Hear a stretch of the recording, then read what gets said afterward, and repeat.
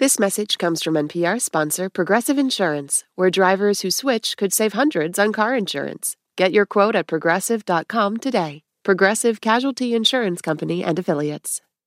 Today on the show, my daughter picks on her younger brother relentlessly. Now my son demands time away from her. How can I fix this? Dear Life Kit. Dear Life Kit. Dear Life Kit. Dear Life Kit, I have a question for you. This is Dear Life Kit from NPR. How can I become a better caretaker? How do I deal with my parents' unrealistic expectations? And we're getting personal. I'm catching feelings for someone, but they're married. I'm your host, Andee Tagle. Every episode, we answer one of your most pressing and intimate anonymous questions with expert advice. Sibling stuff is so real. It's so hard. That's today's expert, Becky Kennedy, better known as Dr. Becky.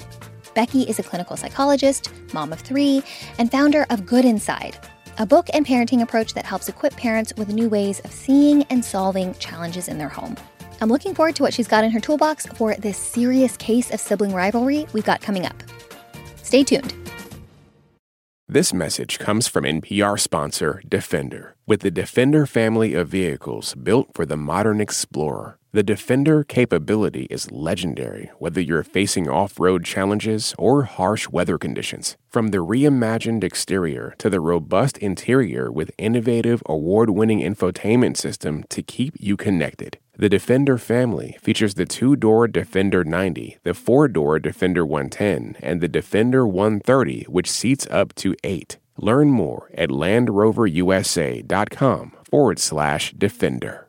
This message comes from NPR sponsor HubSpot. More to-dos, less time, and an infinite number of tools to keep track of. Doing business has never felt harder. But you don't need a miracle to hit your goals. You just need HubSpot, because their all-in-one customer platform can make growing your business infinitely easier. Imagine this: higher quality leads, fast closing deals, wildly happy customers, and more benchmark-breaking quarters. It's not a miracle. It's HubSpot. Visit HubSpot.com to get started today.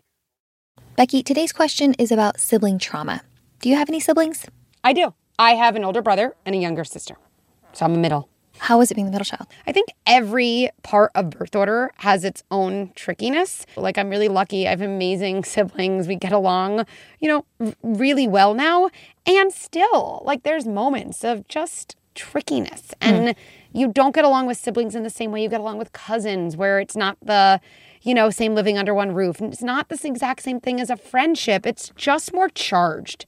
And I think allowing for that is really helpful. Yeah. Are you ready for your question? Ready. Okay. Dear Life Kit, my 10-year-old daughter picks on her 8-year-old brother relentlessly. She calls him names, whispers mean things to him, throws his things, anything to upset him and get him to react. We've grounded her from electronics, put her in her room, separated them whenever possible. I've asked her many times why she's being so mean to him. Her response is usually a shrug with, I don't like him. I never wanted a brother. Put him up for adoption. She's nice to everyone else. Yes, there's an element of jealousy. I've tried addressing that with doing mommy-daughter days. At this point, our youngest is enjoying spending peaceful summer days at his grandparents' house a few days a week. He has demanded this time away. This won't work long term. How can I better address this? Signed, Drama Mama. Becky, my heart goes out to poor Drama Mama. This sounds so rough. I want to start with the 10-year-old daughter because it seems like DM has used everything in her arsenal, but it hasn't curbed what sounds to me like just essentially bullying. What's the best approach with her? So I would start by reminding yourself, I have a good kid having a hard time, not a bad kid doing bad things. We have to start seeing your daughter. She's a good kid having a hard time. It doesn't feel good to kids to call their brothers names. It doesn't. No matter what they say, they see themselves being out of control. So let's always try to get to that framework. I don't have a bad kid. I have a good kid who's struggling. Okay? That's number one. Number two, I would probably say something to my daughter in a calm moment like this. Okay?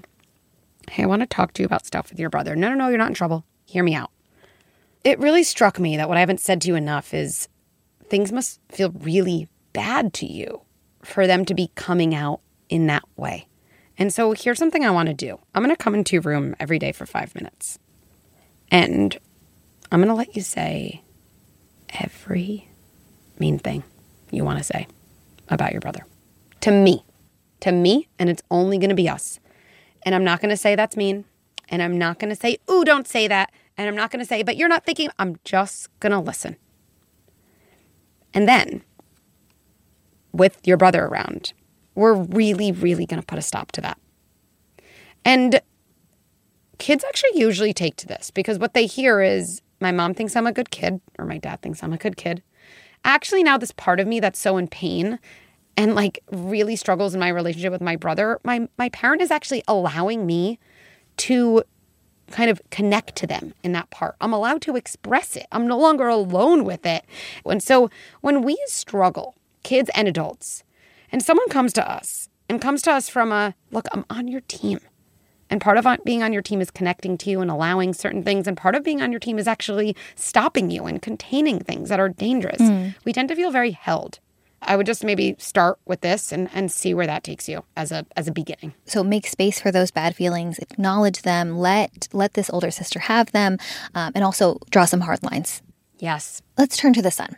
Even though he's the younger one, it seems like he has kind of the more mature approach, just kind of asking to walk away, trying to get away. But I can't imagine that will help him feel more connected to his sister or to their family.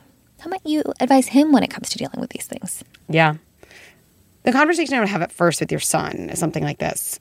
Hey, for a while now, you've had a lot of interactions with your sister that have, I'm sure, felt really bad. And I want to tell you something. Number one, it is never your fault when your sister says these nasty words to you. Number two, I want to let you know I'm having a different approach. I don't think I've protected you enough. And I have kind of developed a different way of intervening with your sister too. And after all, she's struggling too. It doesn't make the words okay. But I need to help her and I need to help you. And I take that change very, very seriously. And part of what I want to say to you is I'm sorry. I'm sorry that this has gone on for so long. It's not fair to you. And I'm really serious about making a change. So again, acknowledging, letting him know that he might have hurt feelings too. Does he need to change his behavior? Would you, encourage him to stand up to sister? What actions does it look like for him? Yeah. I would first focus on, hey, what is that like for you when she says that? And most young kids, they're not going to say something profound. They're going to be like, I don't know, Mom. What do you mean? What is it like? I don't know. Still ask the question. It shows that you're interested in their state of mind. I might say, one of the things I say to myself is, just because someone says something to me doesn't mean it's true. Or maybe I'd say, I'm allowed to be mad when people say mean things. Maybe I'd even, with my hands, I'd be like, I'm pushing that out. And I would actually push it. That is not me.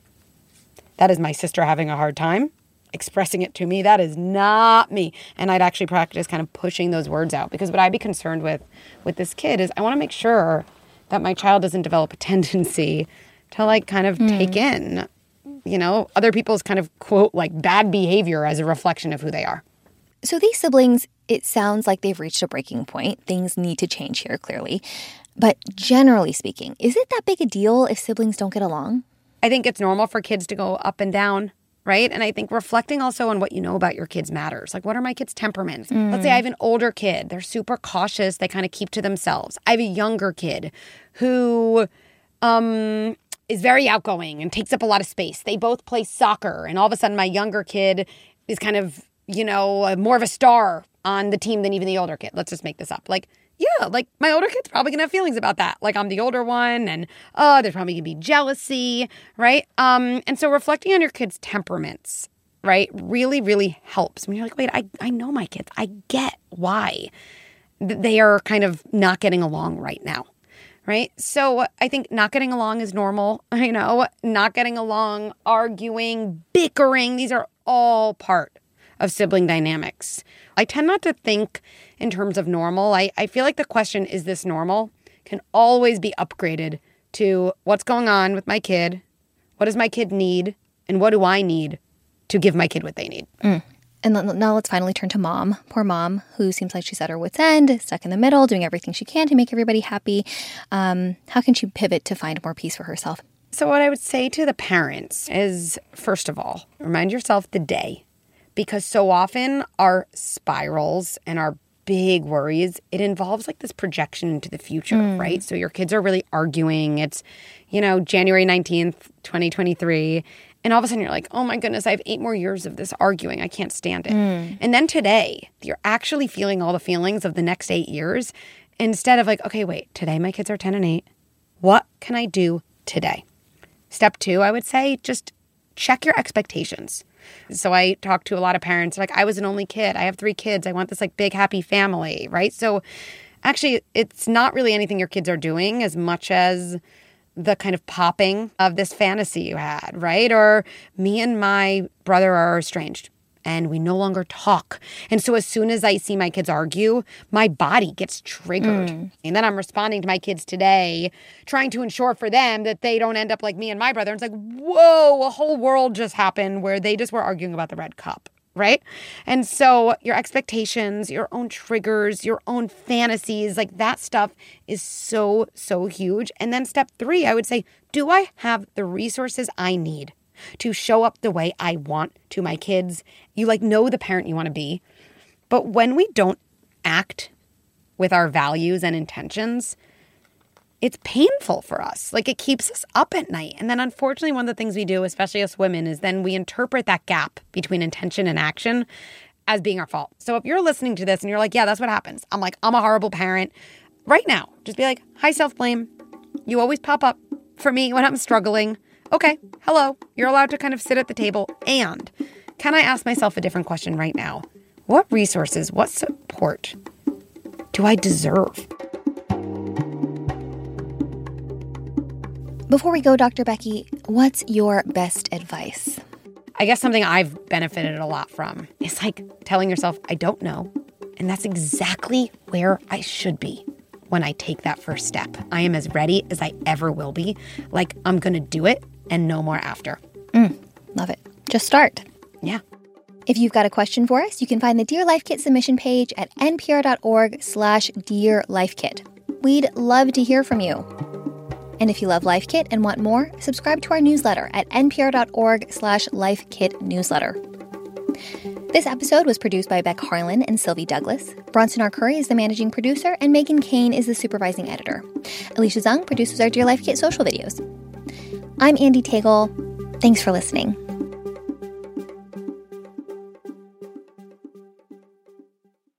Moms know the ups and downs of life. It's what makes them great subjects for books. This is one of the things that fiction can do, right? It can give us a window into the battles that each person is waging or facing, but it doesn't mean that we condone her actions. This week on NPR's Book of the Day podcast, we are discussing books centering mothers. So call your mom, then tune into the Book of the Day podcast from NPR.